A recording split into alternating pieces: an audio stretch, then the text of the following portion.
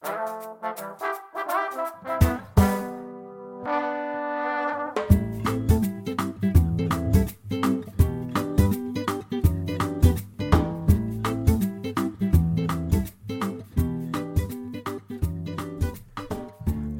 to the Cannabis Cultivation and Science Podcast. I'm your host, Tad Hussey of Kiss Organics. This is the podcast where we discuss the cutting edge of growing from a science-based perspective and draw on top experts from around the industry to share their wisdom and knowledge. My guest this week is Bryant Mason. Bryant is a certified crop advisor who specializes in organic cannabis nutrition. He has spent the last 4 years working to combine precision laboratory techniques with data science in an effort to unravel the complexities of cannabis soil and crop nutrition. Along with his work on soilless media, he also helps outdoor cultivators around the United States with nutrient management and cover cropping. If you would like to do soil testing, help with interpreting a soil test, or are interested in an online course on these subjects, his website is www.soildoctorconsulting.com. Now on to the show. All right. Hey, Bryant, thanks for coming on the show today. Thanks for having me, Tad. Yeah, absolutely. I know you've been on the show multiple times here, and listeners are probably familiar with who you are and what you do. So let's just go ahead and dive right in.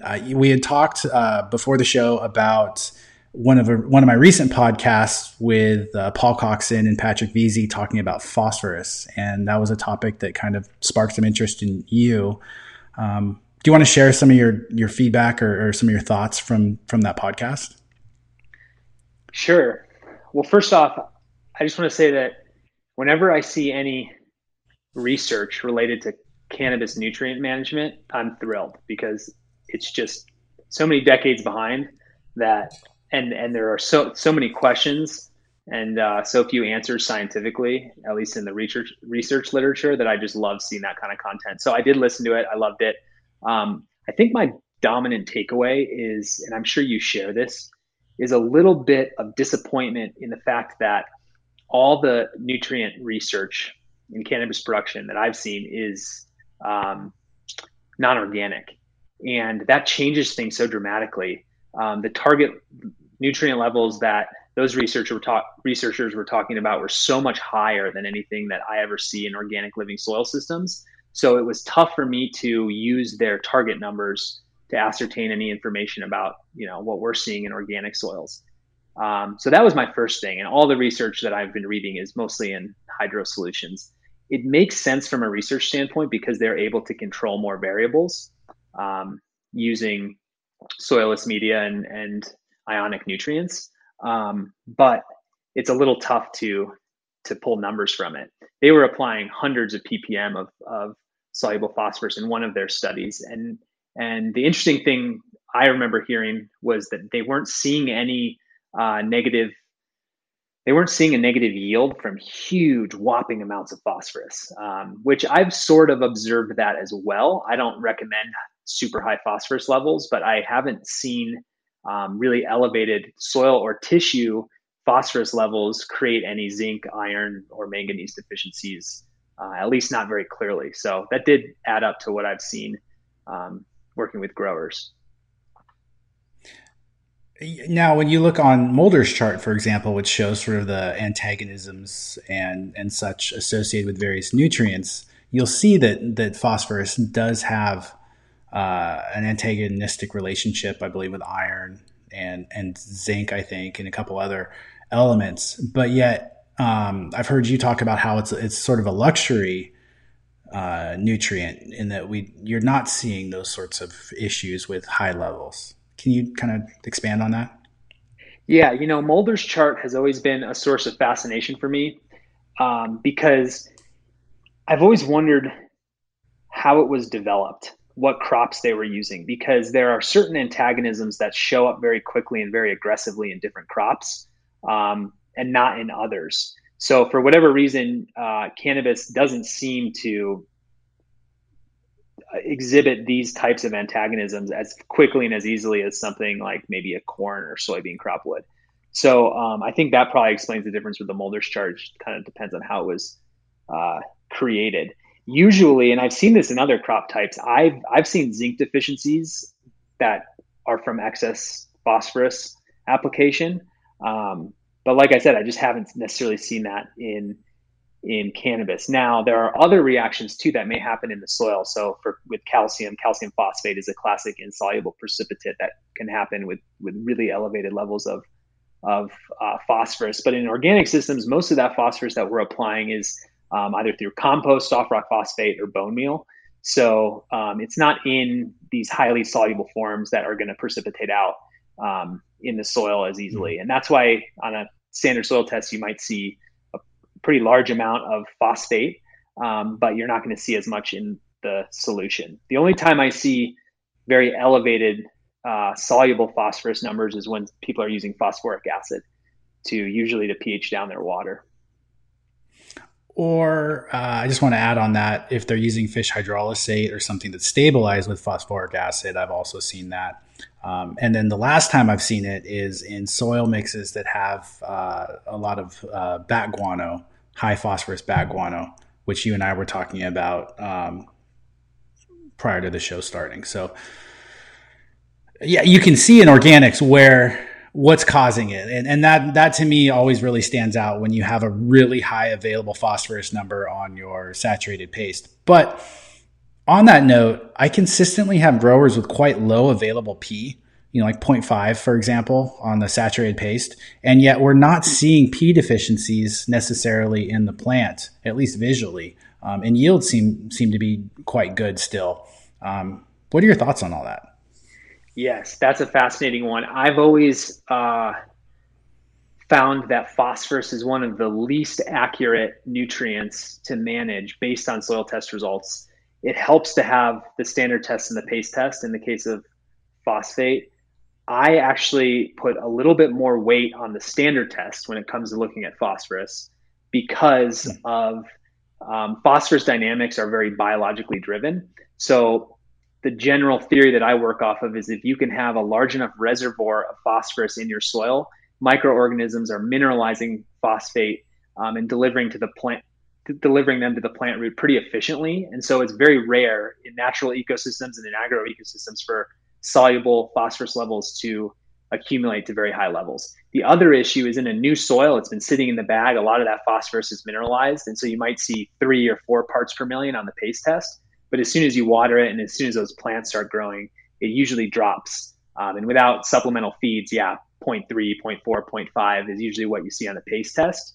And I've seen very little correlation to what ultimately matters, which is the plant tissue. And so as long as levels are sufficient on the tissue test, that's all I care about. So really, I have a range of phosphorus on tissue, and as long as it's in that range and ideally on the high end of that range, I have no concerns whatsoever.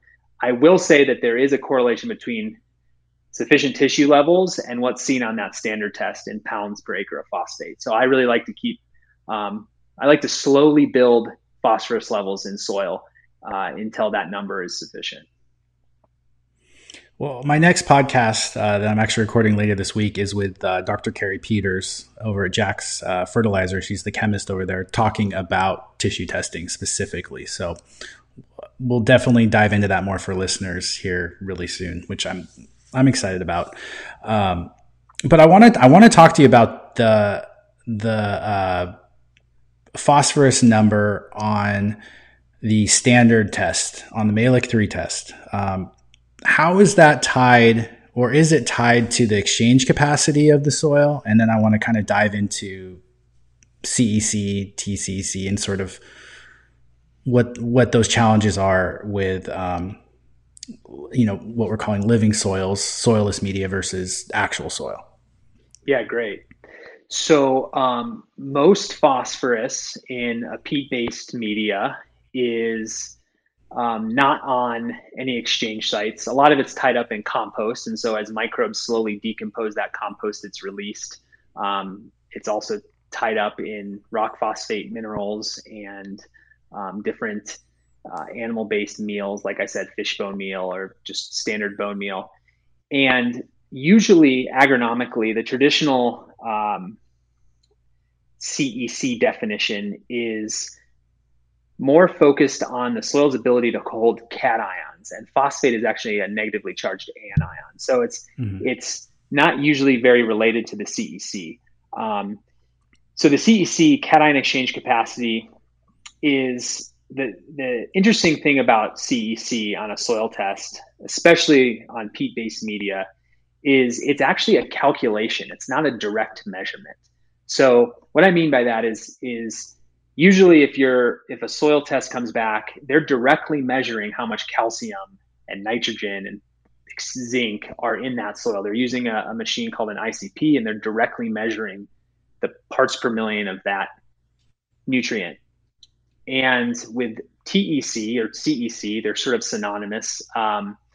It's actually a calculation that's adding calcium, magnesium, potassium, and sodium together, the cationic macronutrients, and making some small adjustments for other bases and hydrogen. But it's a calculation that's summing all of those cations extracted in the Mehlich 3 solution.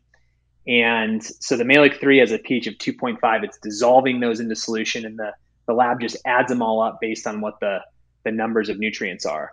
And the reason that this is a problem is because usually in traditional agronomic calculations, you apply more nutrients to a higher CEC soil.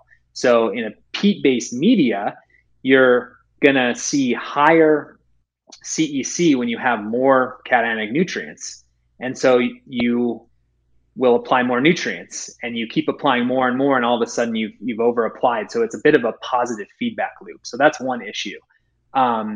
So how I look at the CEC measurement is more of an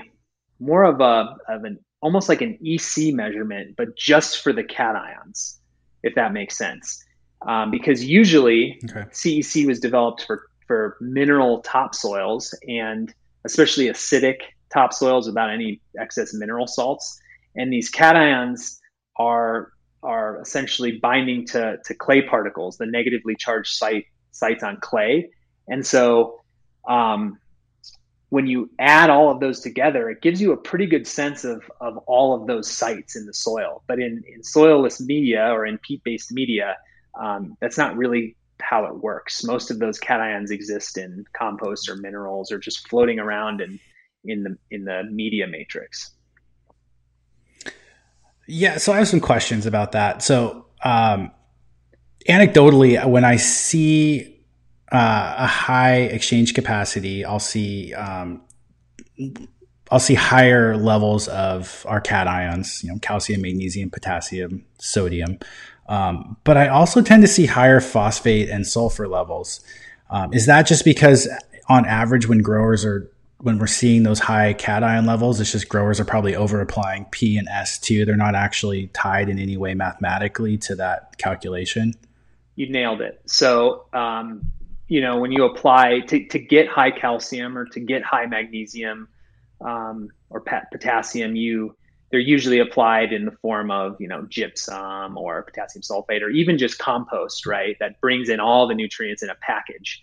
So nutrient levels tend to be correlated because in organic production, we're sort of applying them together. Even if it's just gypsum, it's still calcium and sulfur together. So you'll see both of those levels climb simultaneously. But you're right on with the math is not connected. Okay. TEC and any anion is not connected. Okay, and then the way I've always thought of CEC is like a giant sponge. So like what's the soil, like when we're talking about actual soil here, like sand, silt, clay, ability to retain nutrients, cations. And so the higher the CEC, the more clay in there, the more nutrients it's going to take for that soil to be saturated and have a lot of like plant available fertility. So there's pros and cons to high CE soil. A low CE soil, let's say like sandy soils in Florida, for example, you're going to be constantly applying low levels of nutrients because it doesn't have any ability to retain those nutrients for the plant. However, if your CEC in actual soil is quite high, you may have to apply a lot of nutrients just to move the needle a little bit and maintain fertility. Is that an okay way of describing anything you would change or tweak in that sort of layman's definition? I think that's a pretty good way to think about it. A sponge is a good analogy. I've also often seen like a dinner plate, and you can like only hold so many ions on that dinner plate, and the dinner plate is representing a clay colloid. I think Brandon or someone who works for you in an email to me referred to them as docking sites, which I really liked. There's only so Mm. many docking sites on a clay mineral, and these cations can attach. And once all the docking sites are full, there's nowhere for these ions to attach, and so they'll leach out of the soil over time. And that's why agronomically, you really assume that there's no excess ions in the soil that aren't cations that aren't attached to a docking site because they've all leached out. And so if you extract all the cations and add them up, then you have a really good estimate of how many docking sites there are in your soil. And so I think that was a good explanation. And I think it's just a tough thing to apply to peat-based media because those docking sites don't exist. It's just a matrix of peat and compost, core, aggregate, minerals, and so they're not actually exchanging in the traditional sense. That makes sense. So it's really just a measure of your fertility in a lot of ways. It's not actually telling you what this. There's no real CEC there.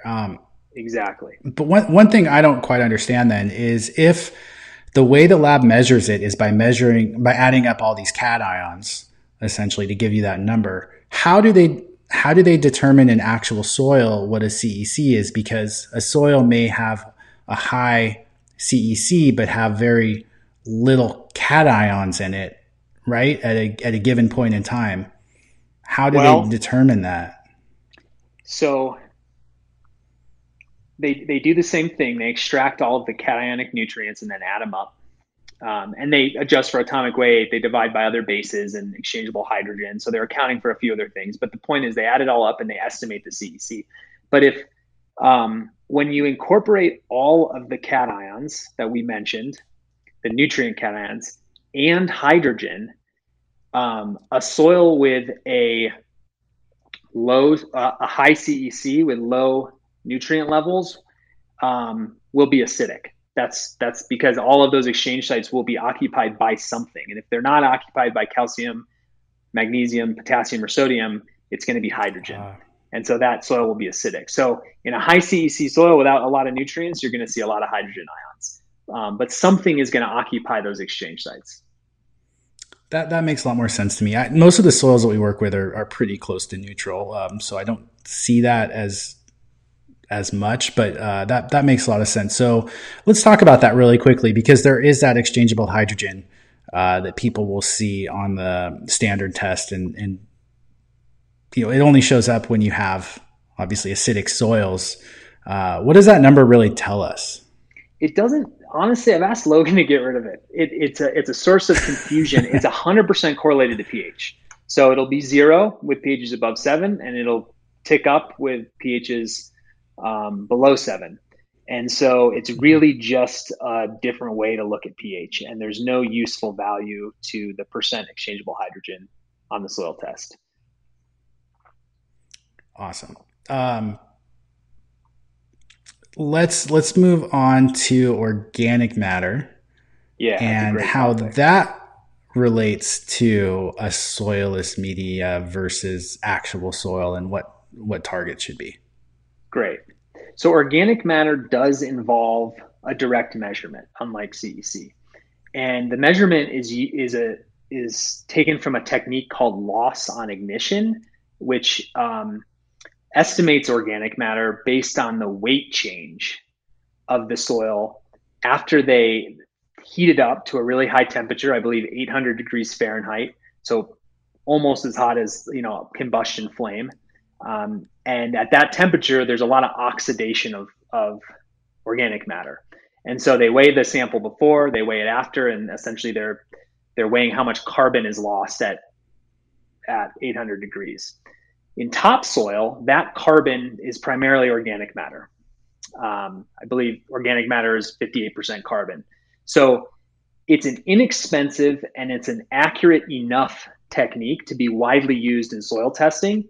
It's really the best method at scale for testing organic matter in soil, or at least estimating organic matter. And it's pretty accurate.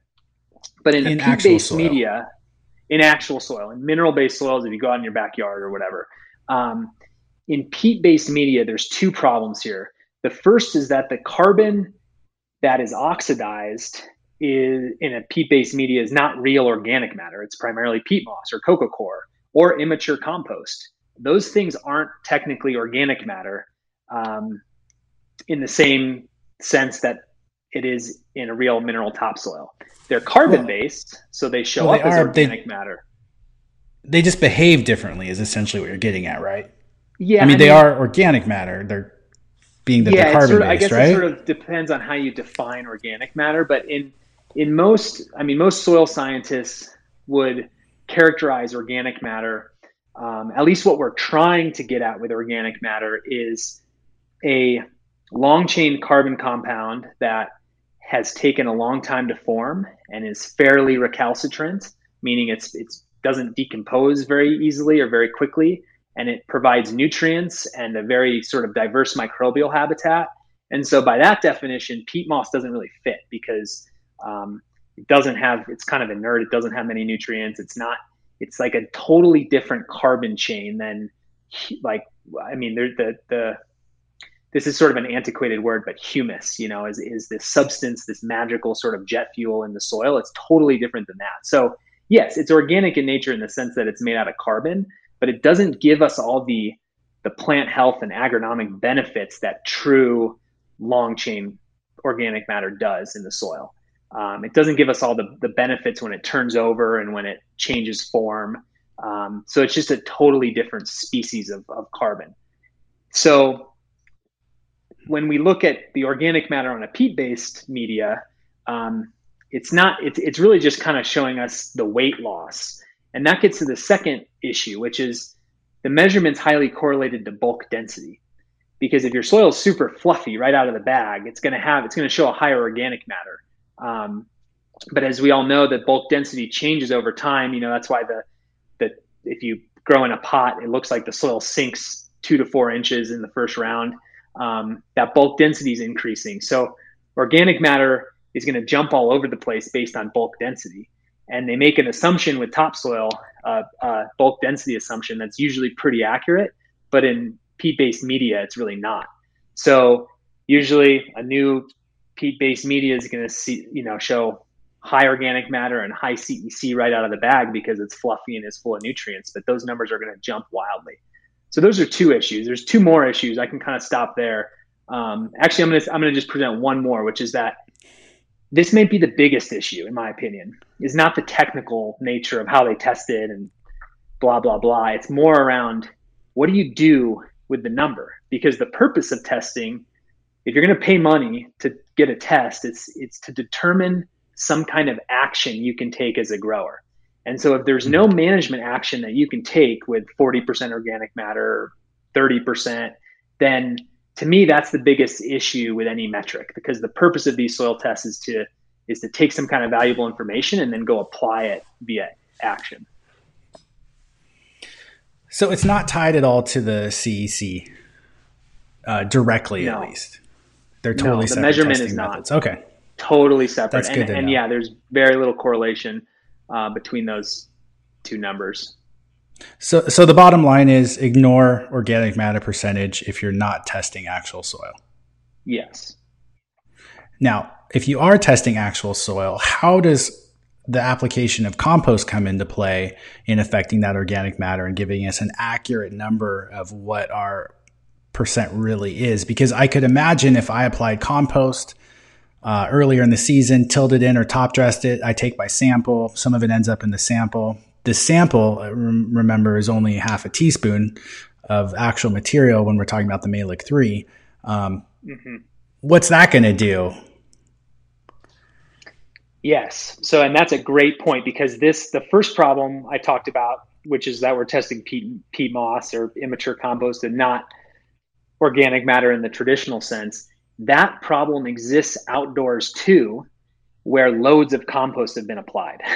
So you apply compost, your organic matter jumps from 2% to 10%. You're super proud of yourself, right? But that's just measuring the carbon from your compost, which is good. It means that your carbon inputs are high, and that is one of the many variables that leads to the formation of stable organic matter. But it's not true organic matter by the traditional definition. So that too is an issue. And I worked with a lot of small organic vegetable growers, and they use large amounts of compost, and their organic matter is very, very high on a soil test. And it's also, when compost is applied, it goes through a multi-year decomposition process. And so that number is going to jump all over the place. And so that the organic matter number gives you a little bit of information, like, this soil's been cultivated, has high organic inputs, but it's not necessarily something that should be managed very closely. Even in a, conventional broadacre cropping system, the organic matter number should be looked at over, I would say, a 5 to 10 year horizon, and not a year-to-year number. Because to your point, there's organic matter variation in soils, as there is in just everything in nature.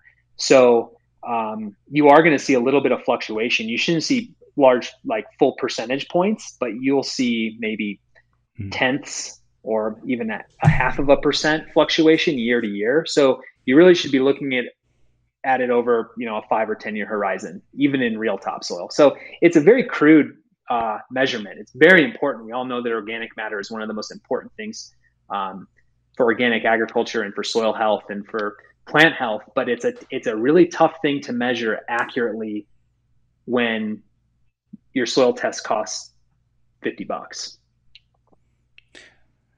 Yeah, so we're really looking for trends. Is it trending in the right direction? Is it moving up? Is it moving down? Correct. Correct.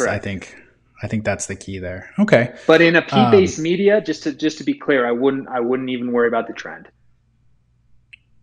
Yeah, I've seen it jump all over the place based on the sample, so I tend to ignore it too. Sticking on the topic of nutrients, we were going to talk about ratios sort of versus levels, because you get these ratios of what your cations are made up of. How much of it is calcium, how much is magnesium, how much is potassium. How important is that relative to just the actual values in pounds per acre of calcium, magnesium, and potassium in terms of sufficiency? Yeah, so there's sort of ratios. Gosh, the ratio conversation is fun because there's people throw around a lot of ratios, and it depends on the kind of test you're taking. So for example, I look at ratios on both a tissue test and a soil test. I look at ratios on the standard test, like base cation percentages, as well as on the PACE test. So the ratios that I think matter the most, I've always really looked at calcium to potassium as a ratio. And I look at that primarily on the tissue test. I also look at iron to manganese. There's another very popular one that I don't necessarily put a lot of weight on, which is nitrogen to potassium. But I think what you're asking is probably around the standard test base cation saturation ratios. Is that right? Yeah, and also the soluble cation ratios.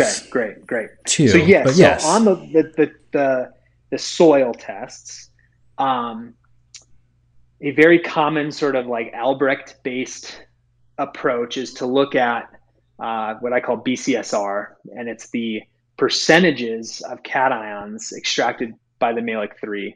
And all over the internet, on all kinds of different websites, there's these percentages that generally fall between like 68 to 80% calcium, 10 to 15% magnesium, and 3 to 7% potassium.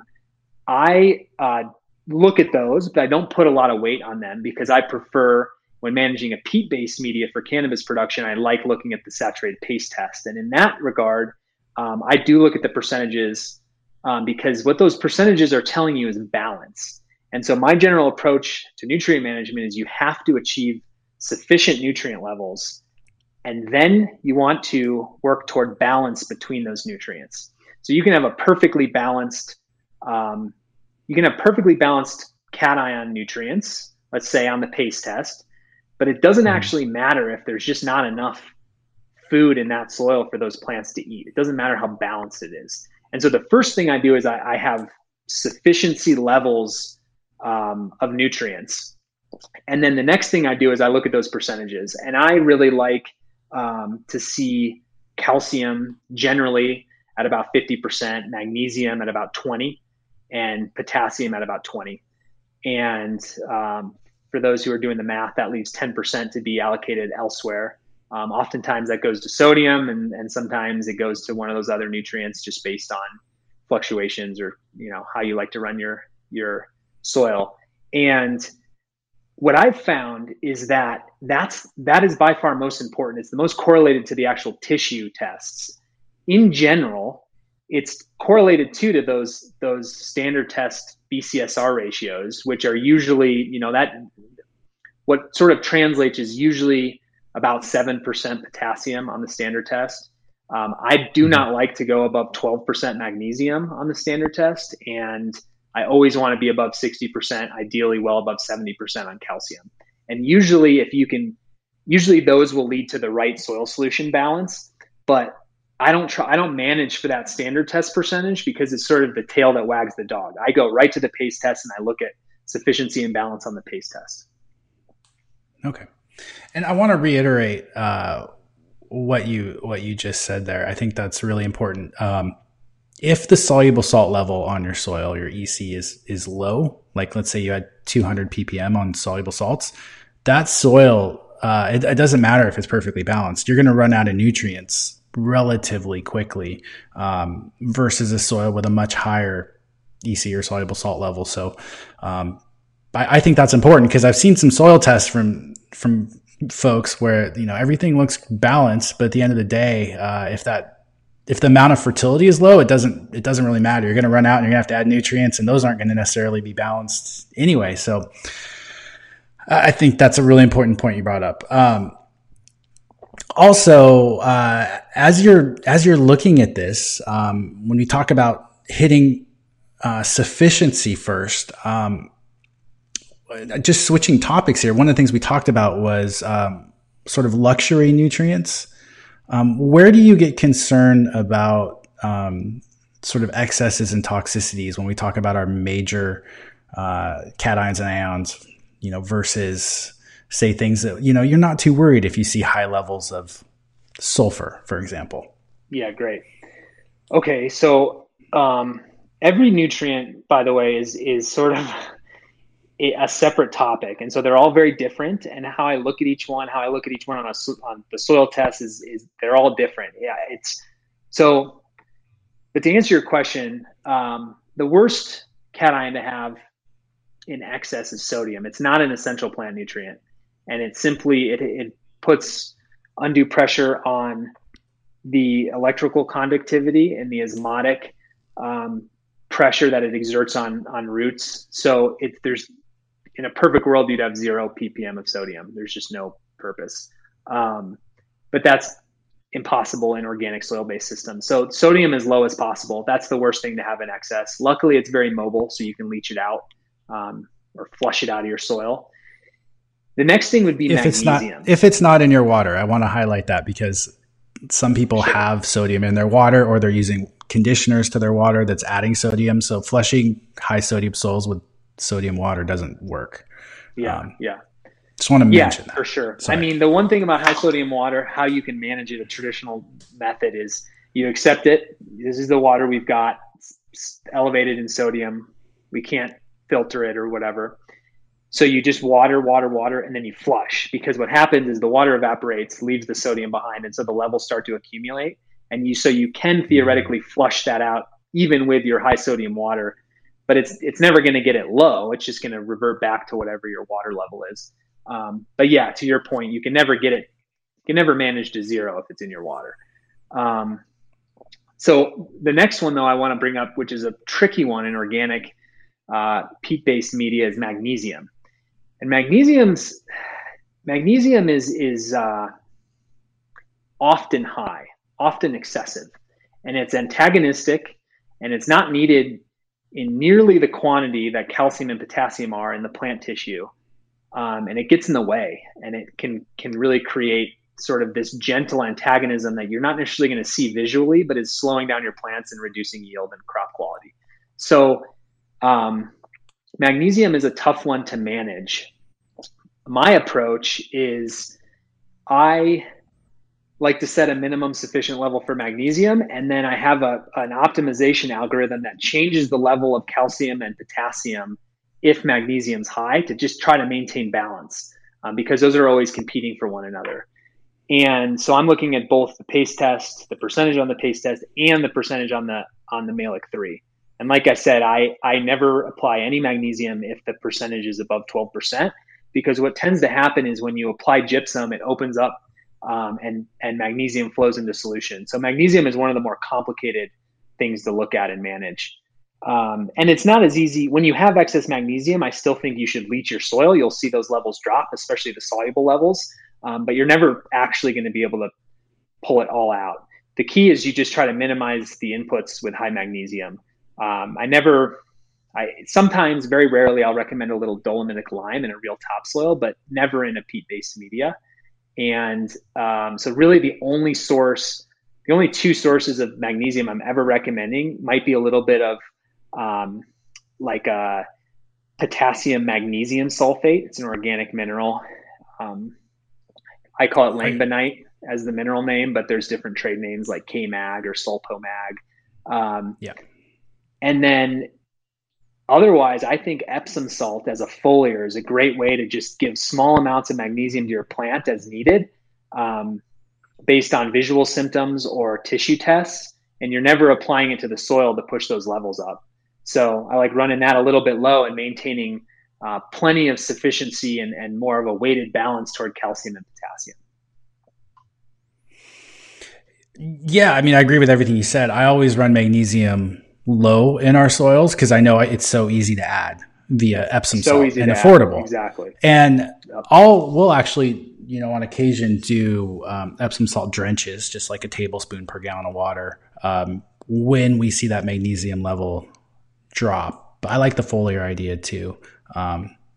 That's really interesting. I wasn't aware of something you could really flush very effectively. And I assume if you did, you're also going to have to add a lot of fertility back in, because you've absolutely flushed the more mobile nutrients out too, like phosphate, nitrogen, potassium, things like that, sodium. Yeah, and everything on the pace test is going to be mobile because it's floating. It's not real. So when you leach heavily because you have an excess of something, everything is going to go down. It's sort of like a hard refresh. So, for example, when I see something, sodium maybe over 45 parts per million on the pace test, the soil doctor tool will recommend, or my recommendations will recommend leaching your soil, and that'll flush everything. And then you're going to reset, retest, and reamend. And that over the long term is a far better approach to plant health than just continuing to push. Now, sodium, some strains and in some operations, sodium is okay. It's not toxic. It's just going to create excess osmotic stress on the plant. So you're getting more efficient metabolism when it's lower. The plant's having to work harder in that soil to access nutrients, essentially, is what you're saying. Correct. And there is, in certain crop species, like a substitution effect that happens where it starts using sodium instead of potassium, which is less efficient metabolically. Oh, I wasn't aware of that. That's interesting. Well, then let's move on to touch on some of the other minerals here. You've talked about magnesium and sodium so far. What's another one that, you've talked about two relatively, antagonistic ones that we want to monitor.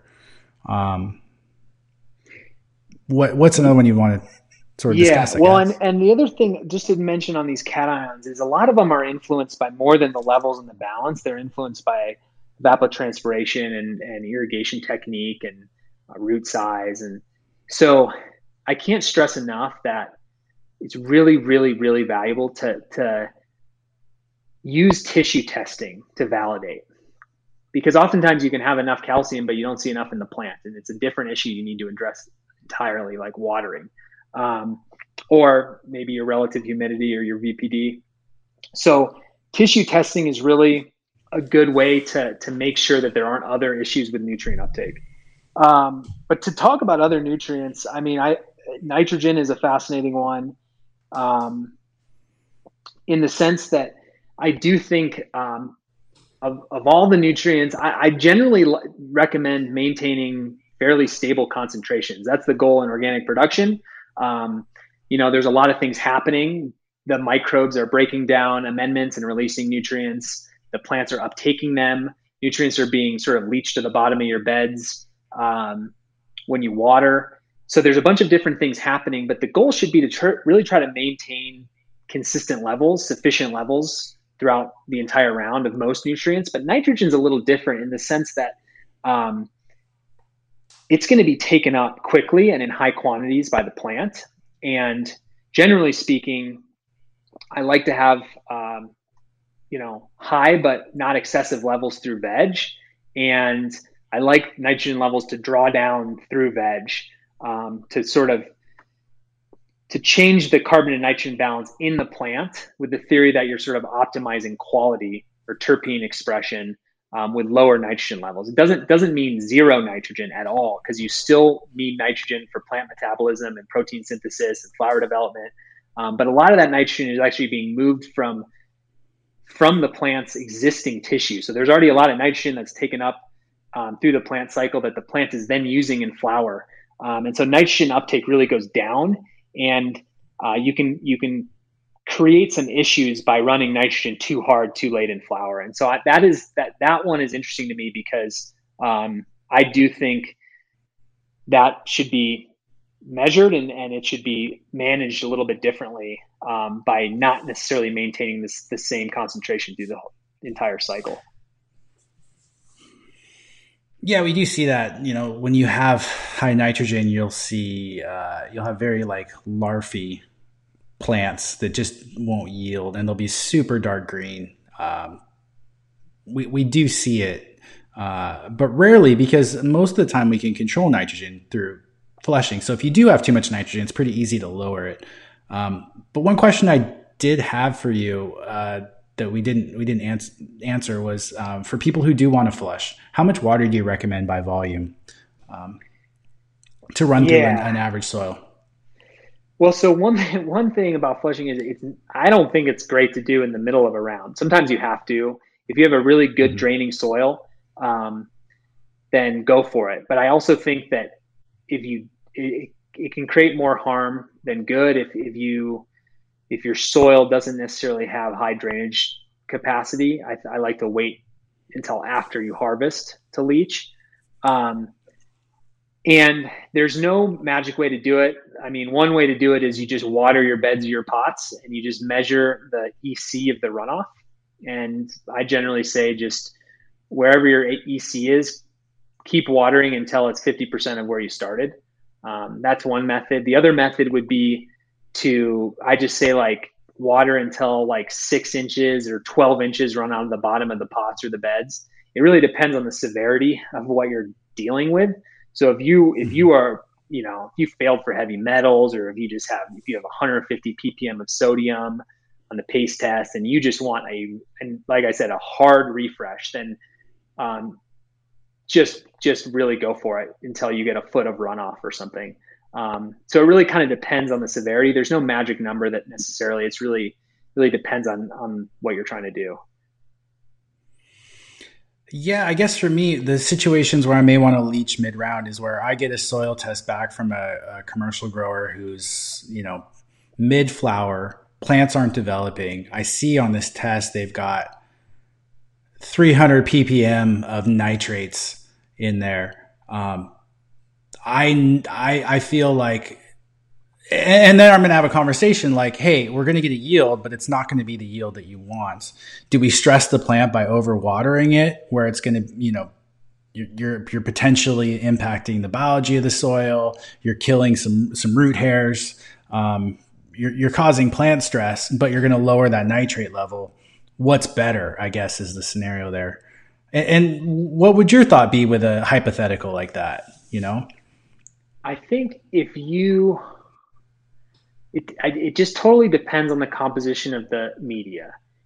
If it's like a horizontal system or something that just, I don't know, something that's not, well, that's not true. If it was a horizontal system, I would still what I would probably recommend mid-round is to do a slower leaching event. So to do like multiple pulses that are sort of pushing the water like this, but still pulling air into the profile between each leaching event. So instead of just one, like, 4-hour irrigation set, I might just say water to run off 6 times in a row.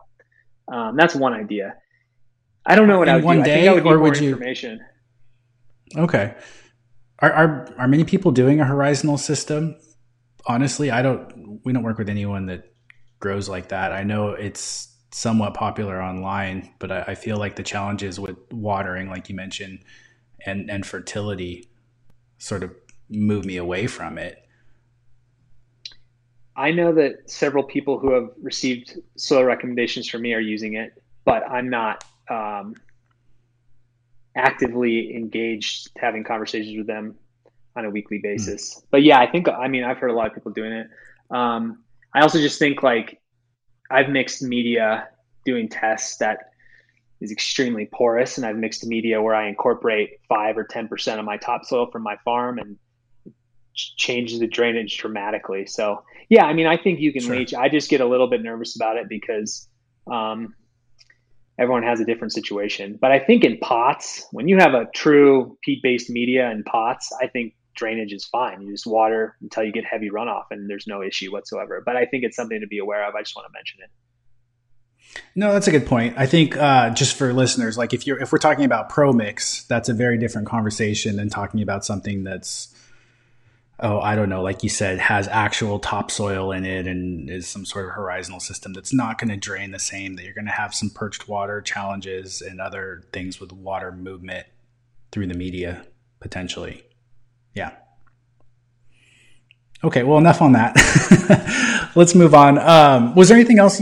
I know we could probably do a whole podcast just on nitrogen, but was there anything else you wanted to touch on besides the fact that nitrogen really needs to be managed and you can absolutely have too much? Wow, there's a million things we talk about. Amino acids are interesting to me from a nitrogen standpoint. And I just think that the only other thought I want to throw out there for folks is when you're using organic nitrogen amendments, all of them, including amino acids, have to go through the nitrogen cycle. I think maybe even on the last podcast here, for the last several years, I generally thought, and I had been told from other experienced agronomists and consultants that amino acid uptake is much more metabolically efficient, and it saves the plant an enormous amount of energy because the plant doesn't have to convert nitrate back into amino acids to create plant tissue. It just uses the amino acids directly. And my thinking on that has actually evolved quite a bit. And I don't actually think that plants are uptaking amino acids in significant quantities at all, because I've reviewed a lot of the research on amino acid uptake, and I actually think most of it's getting converted into ammonium and then nitrate. The plant takes it up and then it gets converted back into amino acids. So it is true that theoretically you get a huge metabolic savings if the plant uptakes amino acids, but my belief is that the microbes feed first in the soil, and so they're going to take those amino acids and convert it into nitrate. The reason I like amino acids is because of the particle size. Either they're in liquid form or they're in a powdered form that you can feed, and they're very quickly available. And so it really gives you more control as a grower when it comes to nitrogen management.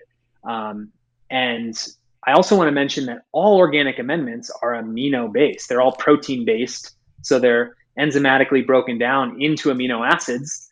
And so even when you apply alfalfa meal, that is a sort of amino-based source of fertility. It's just a much larger particle size that takes longer to break down in the soil microbially. So that's sort of an interesting thing to me. I think more about particle size than I do about the source of the nitrogen, whether the label says amino acids or whether the label says soybean meal, for example. And so my thinking's evolved on that a bit. I don't know where I was going with that other than, the nitrogen cycle. So the other thing I think growers need to think about is when you apply a huge amount of amendments, organic amendments, that microbial action that breaks those amendments down is consuming a lot of oxygen. So the reason that it's usually pretty intuitive and pretty well understood that you should let your soil cook before planting is because all those amendments are turning into ammonium before they turn into nitrate. And ammonium is really not a preferred plant available source of nitrogen. So that's the one thing. But in that process, those microbes are consuming a tremendous amount of oxygen. And that's a huge challenge for growers because people are trying to flip, into the next round as quickly as possible. And sometimes you don't have 3 weeks to let your soil cook or let those amendments break down. And so honestly, if you can never let your soil get so depleted that you're applying enormous amounts of those organic amendments, that's the best solution.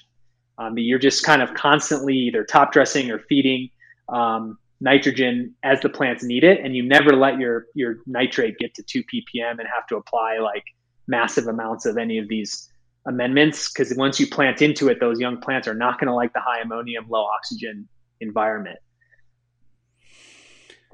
That's interesting because the way I've always described it, and correct me if I'm wrong on this, but my understanding is as we add a lot of nutrients, in this case, we're talking about nitrogen. One, I've noticed that different nitrogen sources will create different microbial communities and different sort of bacterial blooms. Certain things seem to be more balanced from a microbial perspective, like alfalfa meal versus some of these other amendments. But I've always described it as sort of like you add all these nutrients, you've created this feast for all the bacteria, archaea, fungi, protozoa in the soil. The bacteria, it's sort of an exothermic reaction. They're generating heat as they reproduce, and that's creating this, it's essentially thermally composting your soil. And plant roots also don't like a lot of that temperature, and they may not be able to access the nutrients as efficiently. Like you said, the microbes feed first. So even if there's sufficient fertility in that soil, if the bacteria is actively like reproducing at high levels, then those nutrients aren't going to be available to the plant. And you could see deficiencies expressed in the plant, even though, probably due to, like you said, excess ammonium, root hair death from soil temperatures, a lack of oxygen. So a variety of factors potentially affecting it. So what we try to do is, like you said, you have high fertility in the soil.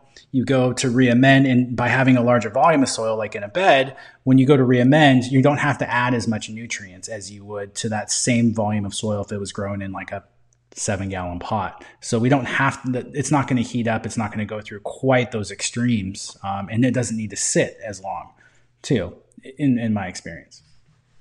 Yeah, definitely.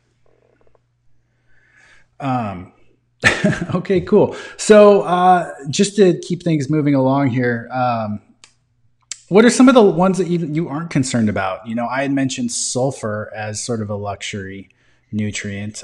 What are some other ones that you're like, okay, there may be a little too much here, but I'm not too concerned? Yeah, well, if I had a magic wand, I would reduce sulfur, just because, again, it's putting undue pressure on EC. But besides that, I have no issues with high sulfur, and I actually just think it's if you in order to get high calcium and high potassium, you just sort of have to use. You're going to see high sulfur, and that applies to compost too. Like a lot of compost, you're going to see high sulfur. So it's a bit unavoidable in most organic systems, and it doesn't create real negative effects in the plant. But like I said, if I could just wave a magic wand, I would reduce it because it's in luxury levels and it's putting upward pressure on EC. Let's see, other nutrients. I mean, I really like high levels of calcium. I've always liked running high levels of calcium. I've never seen real negative effects from that. I have always liked, I don't want to say high levels of any micronutrient because you can run into issues, but compared to other crops and other just sort of target levels of nutrients, I generally like slightly high manganese. And when I see luxury levels of manganese, I'm not too worried about it as long as it's not surpassing iron and as long as the tissue test isn't showing anything super out of whack. Luxury levels. I mean, potassium can be pretty high without concern, especially again, as long as the calcium levels are high enough on the tissue test in week 2 of flour, I think having pretty high potassium levels is not a problem whatsoever. I think that's about it. I don't think I want anything to be too excessive. And even the things I just named can be excessive. I literally just looked at a soil test and I recommended leaching because potassium was too high. So I'm sort of putting my foot in my mouth. But I think those 3 nutrients generally I like to see in pretty high levels. That cannabis plants generally respond well to high concentrations. So some are just more concerning, I guess, in terms of their detrimental or negative effects at high levels versus others that you're like, okay, it's high, but you're still going to get a good crop out of it, I guess. Absolutely. Exactly. And obviously we're talking about like, it depends on how high, but yeah, I mean, there's a pretty big range, I guess is my point, that the plants will do pretty well in. I think I mean, it's not like chloride or sodium or copper. If I saw copper at 60 parts per million, I'd be really worried. That makes sense. Well, let's talk a little bit about let's talk about some of the stuff you have going on here, because we've given out a lot of information here. You have other resources available through Soil Doctor Consulting. What are some of those things that people can utilize you for? Yeah, thanks. So pretty much my 2 major offerings of things that I obsess about every day and think about all the time. Last year, I put together a course called Become a Cannabis Soil Expert. And it's a course that includes over 12 hours of self-guided video content that details really everything about organic nutrient management in cannabis. So growers can become more self-sufficient in managing their nutrition in-house. And so I've put a lot of time into that. There's a number of different modules and dozens of videos that really just dive into the fundamentals of techniques and soil targets and plant tissue targets and how to amend soil and essentially write their own program, taking control and having the confidence to do all this stuff organically in-house with data and precision, which is something that I think has been lacking in the industry for a while. The other thing that I've been working on obsessively every single day is this Soil Doctor tool, which is it's a digital, I'll call it just a tool that's intended to sort of be a digital agronomist for nutrient management in cannabis. So growers enter a few pieces of information about their grow along with soil tests. And the tool spits out a precision organic nutrient recommendation to assist in making a decision about what to apply to your soil and in what quantity. And it uses a fairly complex mathematical model to really determine the rates. I want to dive into that, but I don't want to gloss over your soil course. I want to talk a little more about that before we move on, because I've taken the course.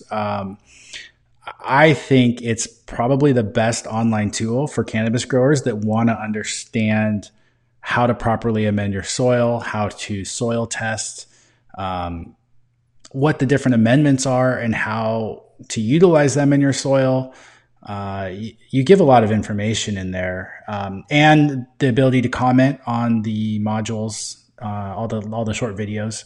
I was able to do it over a period of a few weeks, just kind of diving in and watching a video here and there when I had time, kind of letting it mull over and process, and then coming back to it, asking questions and things like that. So, I don't want to just skip over the fact that this is a pretty comprehensive course that you've put together. I know it took, as someone who's working on putting together like a botany course and some other tools, I know how much work went into that to create. So, yeah, thanks. Thanks for your positive words. The positive feedback I've gotten from you and other growers has been really humbling. So I appreciate it. Yeah. Are you adding to that at all? Or what are some of the things that I know you've gone back and made some changes as you're learning too, which I think is really cool. Yeah, so What does that look like? I added a topsoil module. So there's there were originally 5 modules, probably 10 hours of content, and I added a sixth one on outdoor cultivation. And so, which really was my bread and butter years ago. And so I just kind of go into the different tools, techniques, cultivation techniques, irrigation techniques, and ultimately nutrient management methods for outdoor topsoil. And that was the biggest addition in the last year. And then I also go through and I update things as I learn more. I change some of the target levels as I go. I try to do that on a 6-month basis, and I only update the course when it's codified. I'll change things in my my agronomic model or my consulting practice a little bit, and I'll let that run for 6 months before I update the course. So the course is sort of the encyclopedia, and I try not to update it too much, but I'm on there constantly. As soon as if someone asks a question or if there's any conversation happening, I'm on there that day within 24 hours. So the updates happen usually on a 6-month basis. Now, I would say I'd be curious to hear, Tad, for listeners, on a scale of 1 to 10, what is the technical nature of the course, would you say? 10 being very technical, very advanced growers only, 1 being beginner growers who have are in their first cycle in a tent. That's a great question. I think it's a sliding scale a little bit. So like the first section of the course to me was sort of information I already knew. And no offense, but it was fairly basic in nature, just to give you a overline or an outline of sort of what these different amendments are. What are your options for nitrogen? What are your options for phosphorus, potassium, these sorts of things. And then as you get further into the course, it gets sort of as technical as you want it to be, in a lot of ways. The audience that listens to this podcast is pretty savvy and pretty technical. Like I've interviewed geneticists and neuroscientists and, people like yourself that are experts in their field. And so I feel like, I'm kind of dancing around the answer here. I think this course is for anyone who's really passionate about soil science and wants to understand the why. Because it's one thing to be able to, take a soil test and send it off to a consultant or plug it into a calculator and get a result. But it's another thing to kind of understand what's actually going on so that you can make actionable decisions. So I'd throw it I guess overall, maybe a 7 or an 8. So where I think it makes sense is either you're a hobbyist and you're super passionate about soil science and gardening, or if you're a commercial cultivator that's using organics and not working, closely with an agronomist or a consultant, or a company that can do those things for you, then I think this is knowledge you absolutely need to have. I think that's my answer. I will add that it's not a low price point of entry. It's an expensive course because of the amount of time and energy and research that goes into it, not just in creating it, but learning the material to be able to teach it. But I think that's very affordable when we talk about a commercial cultivator. For a tent grower, it may not be in the budget unless it's something you're really, really passionate about. Does that kind of answer it? Yeah, no, I appreciate that. I have that curiosity because I don't know, what level it's at to other people.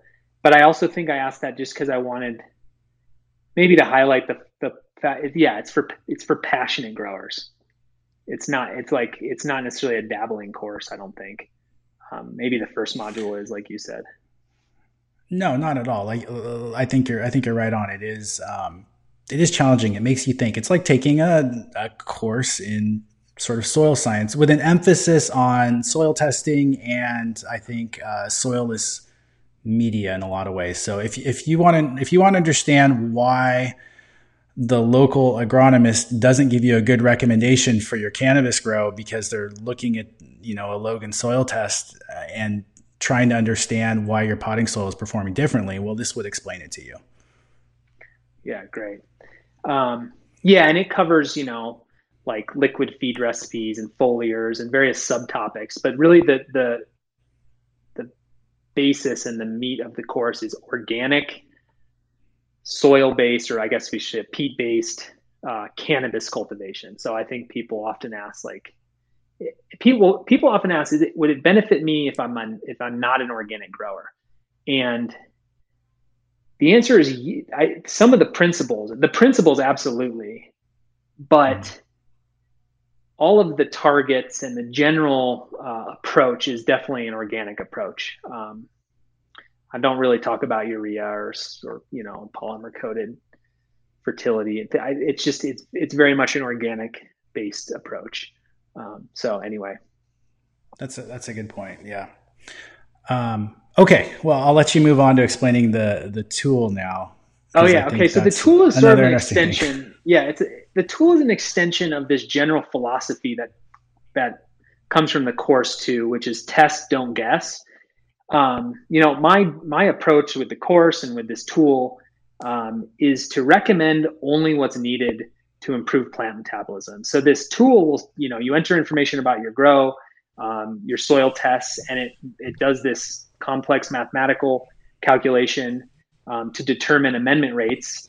And it's the opposite of the traditional kitchen sink approach, in which we throw every biostimulant, enzyme, ferment, microbe, and nutrient at the plant and hope for the best. So growers can still do that. You can apply your special sauce, whether that's a fungal compost extract or a high-end silica foliar or a micronized calcium or KNF ferment, whatever, in addition to the amendments from the tool. But the tool is really supposed to hit the low-hanging fruit, and it does so with data and precision, because the industry has always been so full of, like, Bud Blaster RX for terpenes, or biocatalyze for microbes, or whatever, fulvic biochar sprouted CalMag foliar. So, I do a lot of things when I grow cannabis and in my orchard that are beyond just the bare minimum. I love a lot of that stuff, but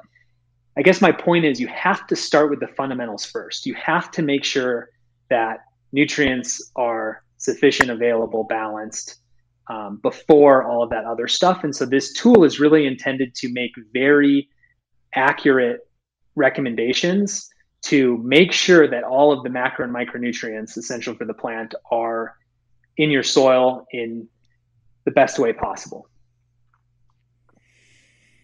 Yeah, I want to go back and highlight what you just said, because that's so important. I see companies marketing product-based grow methodologies all the time, like add this product, add that product. And you can absolutely do that. And like you said, you can use all of these ferments and other things. But at the end of the day, if you don't have sufficiency in your major nutrients, it's not going to matter. That's going to be your limiting factor of growth. So I always start with, what's my limiting factor of growth? And if it's fertility, I want to figure out what cation or anion it is. And then if you apply some sort of pumpkin extract and you get a plant response, I want to figure out why, rather than continuing to buy a product that's, mostly liquid and probably overpriced. I want to know what is in there that's making a difference, because it means you have something that's limiting your plant's health or growth. And so start with sufficiency, start with a good foundation, like you said. And something that's interesting, because when I first started, I started off using these soil calculators. The initial ones were based off of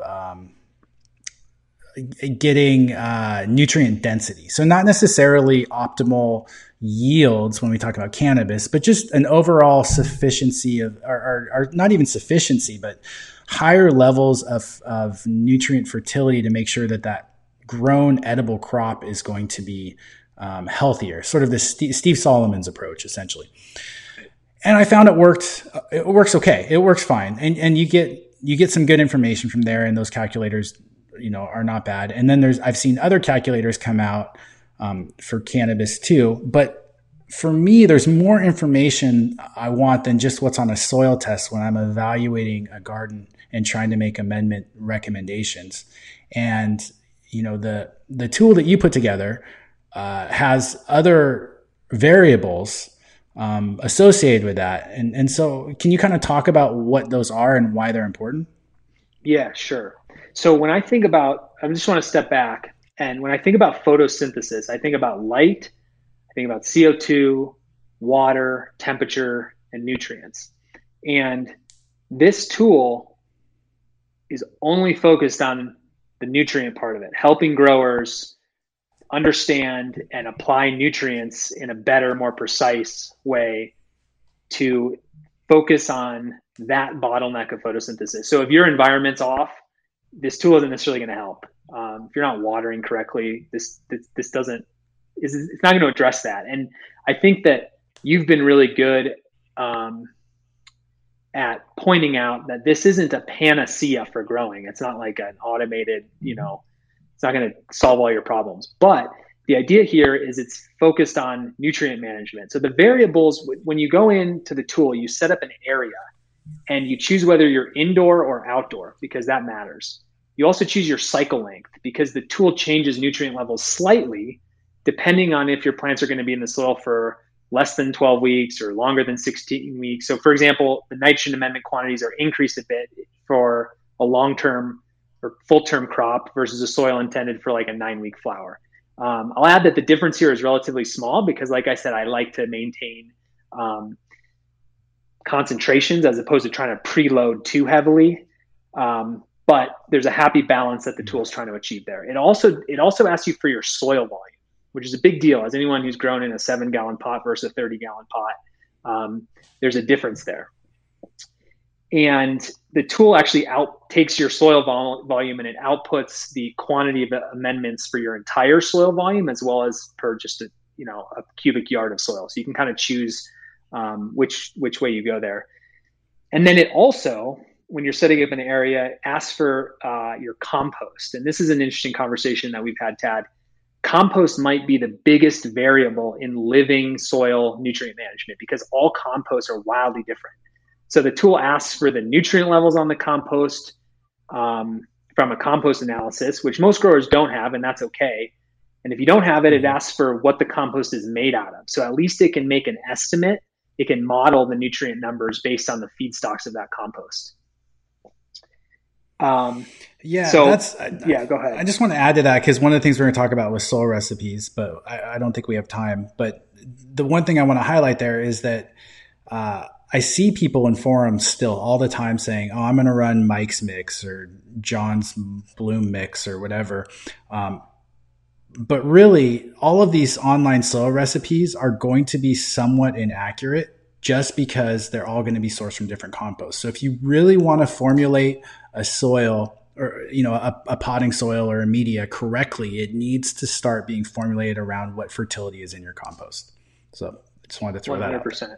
Yep, 100%. A compost made out of fish and hardwood aged for a year versus a compost made out of yard waste turned 6 times in 6 weeks in Middle America versus a compost made out of lobster waste on the East Coast. The nutrient profile between those three is striking. The difference in the nutrient profile is striking. So yeah. And then the only other thing that you would enter in the Soil Doctor tool in the area section is your preferred nitrogen sources. So growers get to choose up to 4 nitrogen amendments that the recommendation will use. Our default is usually to use 4: soybean meal, alfalfa meal, granular poultry manure, and blood meal to optimize nitrogen release rates and microbial diversity. But it doesn't really matter, honestly. I think the most important thing is for growers to do their own research and choose the best sources of nitrogen for their operation and for their values. And there's very subtle pros and cons of nitrogen sources, but the point is that people can customize the output a bit based on their amendment preferences. The inputs to the model are taking as many things as possible that influence nutrient management and trying to account for those and trying to change the recommendations and trying to model the entire nutrient system in an organic way and use data from both the standard and pace test to spit out a calculated recommendation as a guidance tool. So I like to tell people that the recommendations are guidance. It's like, okay, based on all the information I have, here's the best advice I can give. Um, and you get a fairly comprehensive recommendation with notes about the soil and precision, recommendations and a bunch of tips about how to apply the amendments. The report is pretty awesome. And so that's kind of what I've been working on. And honestly, it's like 5 years in the making, because I've just gone so deep into this that there's just a lot of, dozens of conversations. And I think I've looked at like 5,000 peat-based soil tests and done calibration experiments and taken just classic agronomic research and all tried to incorporate it into this one tool for growers to use. Yeah, I had looked into doing something like this years ago, and frankly, I just realized I didn't have the brain power to calculate for all the variables that I really wanted to in a tool. And you've gotten more in there than anyone else I've seen. It's pretty impressive, honestly, that you're Thanks, able to Dad. pull that together. Yeah, and I will say, like, when I sit down with a grower or Brandon, who works with me, on that, we'll look at, because we're having a conversation with the grower, we have them send us photos, and we look at videos sometimes of their grow space, or we'll look at, can we look at photos of the plant up close if you're having challenges, plus the entire plant, so we can look at for hidden and mobile nutrient issues. We check on what their environment is, all of these different things that can affect, again, just trying to figure out what that limiting factor of growth is, and if it is indeed fertility. But barring the ability to do a full-on, like, comprehensive consult, which is something that you offer too, if people want to go down that route, I think this is the best available online tool out there. And if I were a grower and just looking to get, I had a soil test and I needed to get a result, and I wanted to do it affordably, I would absolutely use your Soil Doctor tool. I think it's awesome. So Yeah, thanks a lot. I appreciate it. And it's one of those things where it's like, I sort of leave it up to head growers or you and Brandon or IPM experts to, like, really identify the top latent viroid, or, like, a watering issue. There's so many things I just can't address. I can't address all of it. So the tool is really intended to be, like, just focused on one specific area where you guys could use the tool in your more holistic analysis. So it's not, I wouldn't call this a holistic agronomic tool. It is a organic nutrient management tool. So yeah, no, that's great. Well, we've already been talking for over an hour here. I could talk to you all day, honestly. I love all of our conversations. I always learn something new. Was there anything else you wanted to share, though, before we sign off? I don't think so. Yeah, we could go on and on. I feel like we do sometimes. Even in preparation, you called me, asked me to come on, and we ended up talking for an hour. So it's easy to burn an hour talking about these topics. But no, there's nothing else that's popping out in my head. I think something I've been really excited about and thinking just more about in general is just particle size of amendments. And there's always the topic of water and pH adjustment, but I think we actually addressed that in the last podcast, and I'm happy to chat about that at a later point on a live video or another podcast, because those are big topics. Yeah, I'd love to get you back on. I mean, lately what's been on my mind is watering as well. I think that's always something that I'm always thinking about. I mentioned I just got a bunch of house plants, and so I'm learning how to water differently for different plants and different media, which has been really interesting. And then also heavy metals. Just there's so much there that we have to learn, and there's so many variables that affect heavy metal uptake that it's one of those topics that I keep learning more and more about, and I'm interested in more, because I also think about my health. Like, I mentioned this the other day on a podcast. I was in Costco the other day, and I was looking at some organically grown. What was it? Trying to remember the vegetable. It might have been let's just say tomatoes. So I was looking at organic tomatoes grown in Mexico versus greenhouse grown tomatoes conventionally grown in California, which is actually going to be healthier for my family.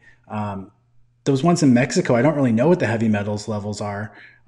There probably weren't a ton of pesticides applied necessarily, or other inputs that I might have issue with on that greenhouse or hothouse grown tomato. I don't know. I'm definitely thinking less in terms of organics versus like conventional, and more in terms of like healthy and sustainable, if that makes sense. Yeah, absolutely. Yeah, I mean, I think a lot about nutrient density. I always have. Again, Steve Solomon was, I think, a major like pioneer in that space for me. I got started with his book probably 10 years ago or something. And Yeah. it is such an important thing. And I'm curious if ever in our lifetime we're going to be able to quantify that. It'd be really nice to know.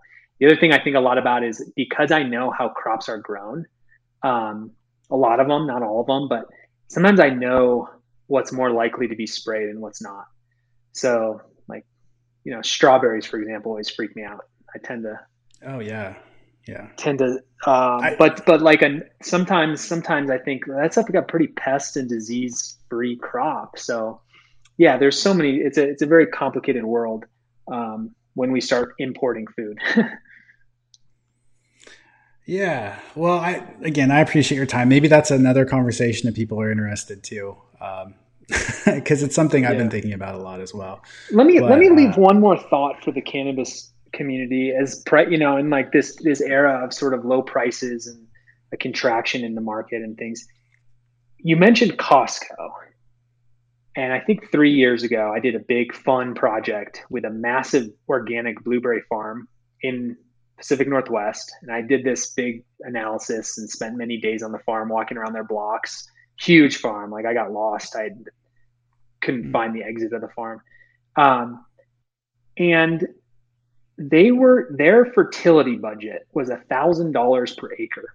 So they were spending $1,000 on organic inputs, liquid fish hydrolysate, gypsum, microbes, like a lot of the stuff that we use. And I was blown away because $1,000 per acre is a lot.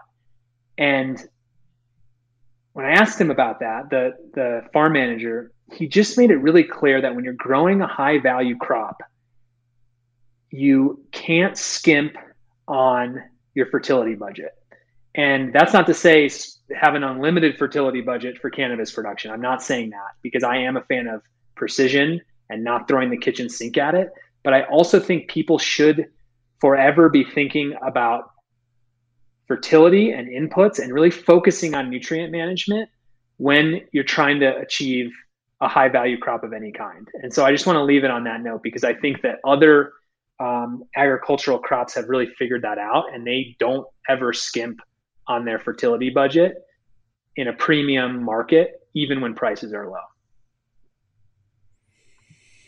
yeah, that's a good point. I mean, for me, when I think about that, I think about my inputs being high quality, in the sense of like, I'm not going to buy a shoddy biochar or cheap earthworm castings. If I can find a higher quality source, I'm willing to pay a little extra for it, to know that what I'm getting is going to offer me all the benefits of what that product is.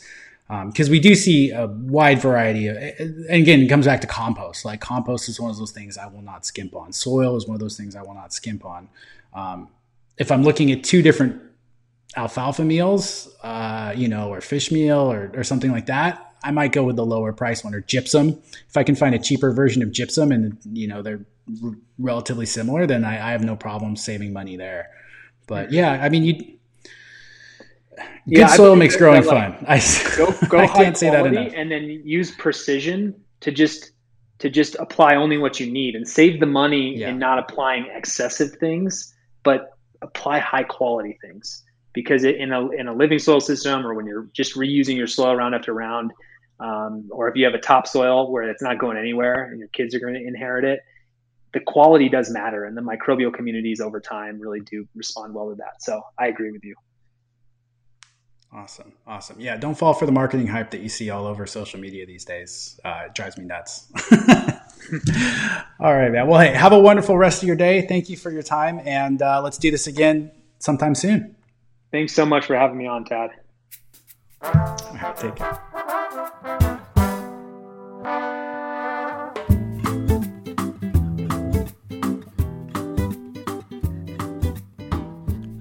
That was Bryant Mason of Soil Doctor Consulting, and you are listening to the Cannabis Cultivation and Science Podcast. Don't forget to check out the podcast page at www.kisorganics.com.